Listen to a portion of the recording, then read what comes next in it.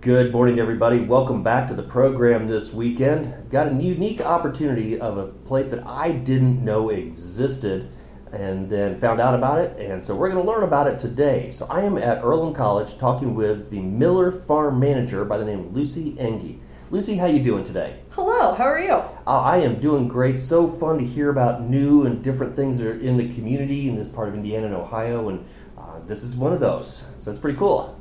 I'm excited to be on the program and to get to talk with you about all the wonderful things that Miller Farm is doing over here at Earlham College. So let's start with the basics. What's your background?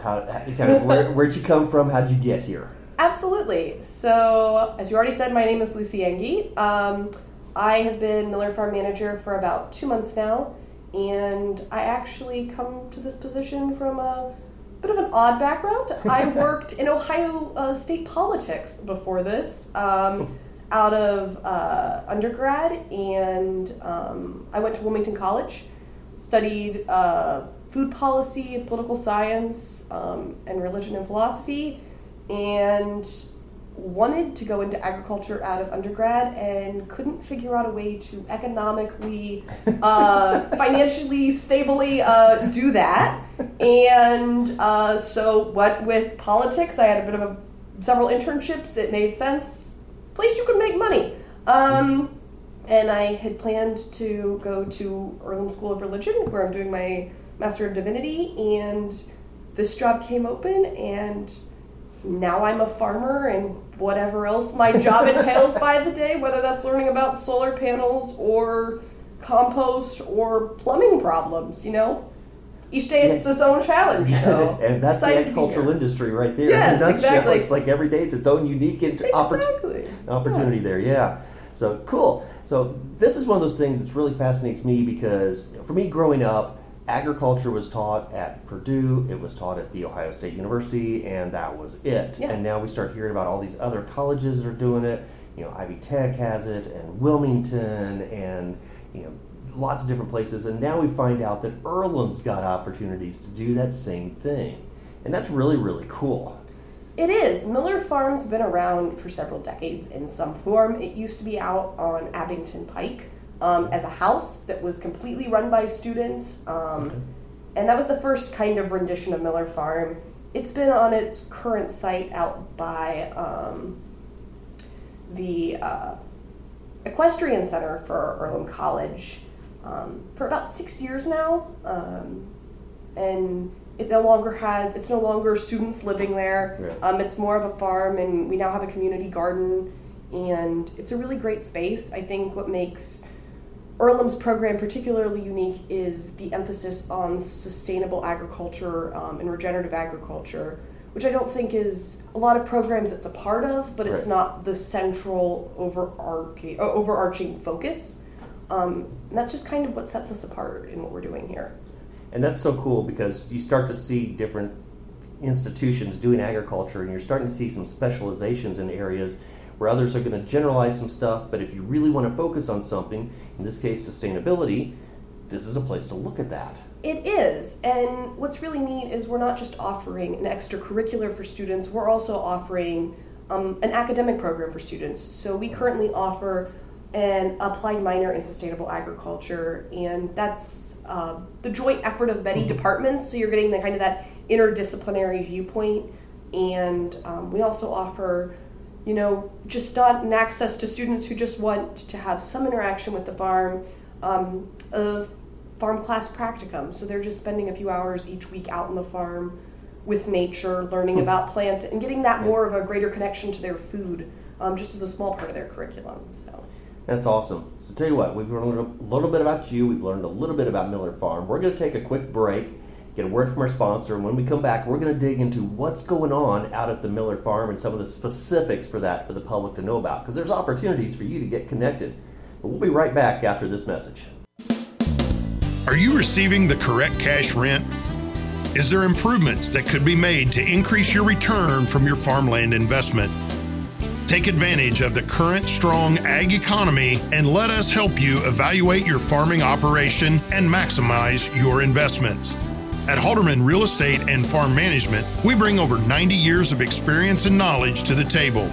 We listen and can understand your farming goals. We offer advice, recommendations, solutions, and create a plan on how we can help you meet your needs and goals. Take advantage of the current strong ag economy.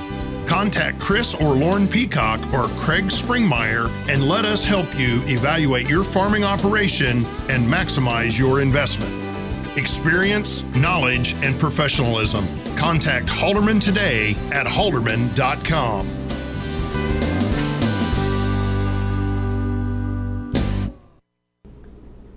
And we are back. Thank you again so much for our sponsors. We appreciate the support that they have in helping share the word about the agricultural industry. Again, Scott Caldwell here with Lucy Inge, Earlham University's Miller Farm Manager. So, Lucy, tell me about what's going on at the farm. I mean, we know it exists now. We know where it exists, back by the Equestrian Center. What are you doing there? So we have a 5-acre piece of land. About an acre of it we use specifically for our own mixed vegetable production. If anyone out there who's listening is familiar with the term market garden, pioneered by Elliott Coleman, that's kind of what we're about. Small, intensive vegetable farming, typically organic or sustainable. We're looking towards getting our own organic certification, which would be an exciting development. We also have a whole plot for community gardeners. So we have about 15 community gardeners from across the community. It started out as a pilot program with Amigos here in Richmond, and now there are 15 gardeners who are very excited, and we're really hoping to grow that program and get more people out there. We also have an edible food forest, and we have a partnership with a local farmer who harvests our hay, and so we get part of that. And cool. We also do some composting, or we're working on revamping that program a bit, but yeah. Awesome. So tell me about what you're looking at with revamping the composting program. So I didn't come into this position knowing a lot about compost, and now I think I am compost's #1 fan. You think of a dirty pile of rotting things that's not very exciting, but it's actually a really clean process that's so important for soil health, especially, around here we have such dense clay soil, and that's a real barrier in agriculture, or at least for our farm it is. And so we can add nutrients to our soil. We take compost, we gather food scraps.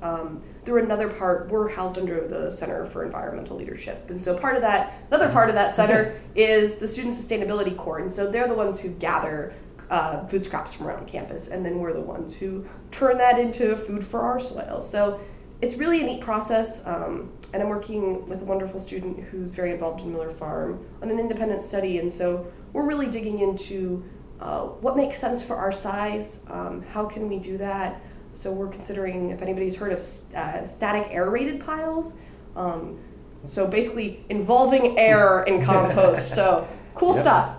Cool, and we were talking before this that you're bigger than the backyard compost, but you're smaller than the commercial, trying to find that middle ground and the applicability there, right? Absolutely, and I think that's just a really big gap, and I think there's this barrier, especially for small organic farmers who desperately need the allowed compost. I was talking with someone last week, and they're about 45 minutes north of here, and they're getting their compost from Cleveland, Ohio. Oh, wow. So figuring out how farmers can overcome that barrier in making their own compost. We're hoping, I've been talking to some people with Purdue Extension, I'm hoping that these are kind of the beginnings of partnerships that allow us to be a part of some practical research on how can compost happen on the farm. Yeah. And speaking of partnerships, you had mentioned earlier the community garden area. Are there opportunities for people within this community from nearby here to get involved with that? Absolutely. Email me, call me. I'm on Earlham's website, and we'd love to get anyone who wants to farm, have their own plot, and be a part of the community garden. And even if you know nothing, we are happy to get you started, and it's a really great opportunity to be a part of a community of people interested in food. Yeah, and the neat thing about a community garden is it doesn't always have to be about you.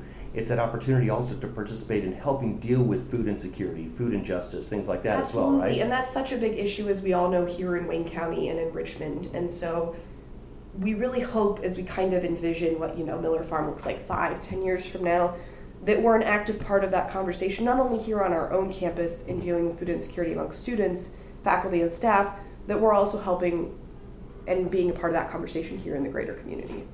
Awesome. That is so cool to hear about. And when you get partnerships and dealing with the community, and I know if you're outside of this area, there's still places around your community that you can be a part of those types of things as well. Now, I want to go back to one or two words really that you mentioned earlier when you were talking about what you do, and you said the edible forest. Yes. So our last farm manager, Tony Noble, this was one of his passion projects. He started. So we have a lot of. Anybody's familiar with the term permaculture? Okay. So it's really including building up.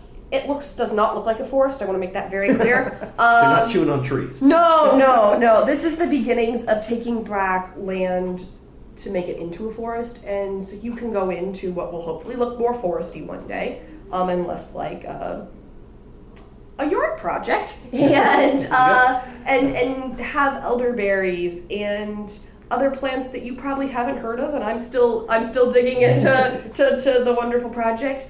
But to have a place where you're not actively farming, like when you're growing lettuce, it's a very involved process, but a place that exists and provides food. And so that's a great thing, that it can be a community space so people can gather in it, but also food can come out of it. Right.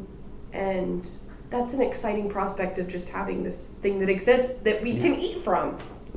That's awesome. So it's really cool to hear how the agriculture program here is really focused on the local community and the opportunities that you have here. And that's great, where some people want to learn that. Other people want to go to a Purdue or Ohio State and learn the bigger scale of things.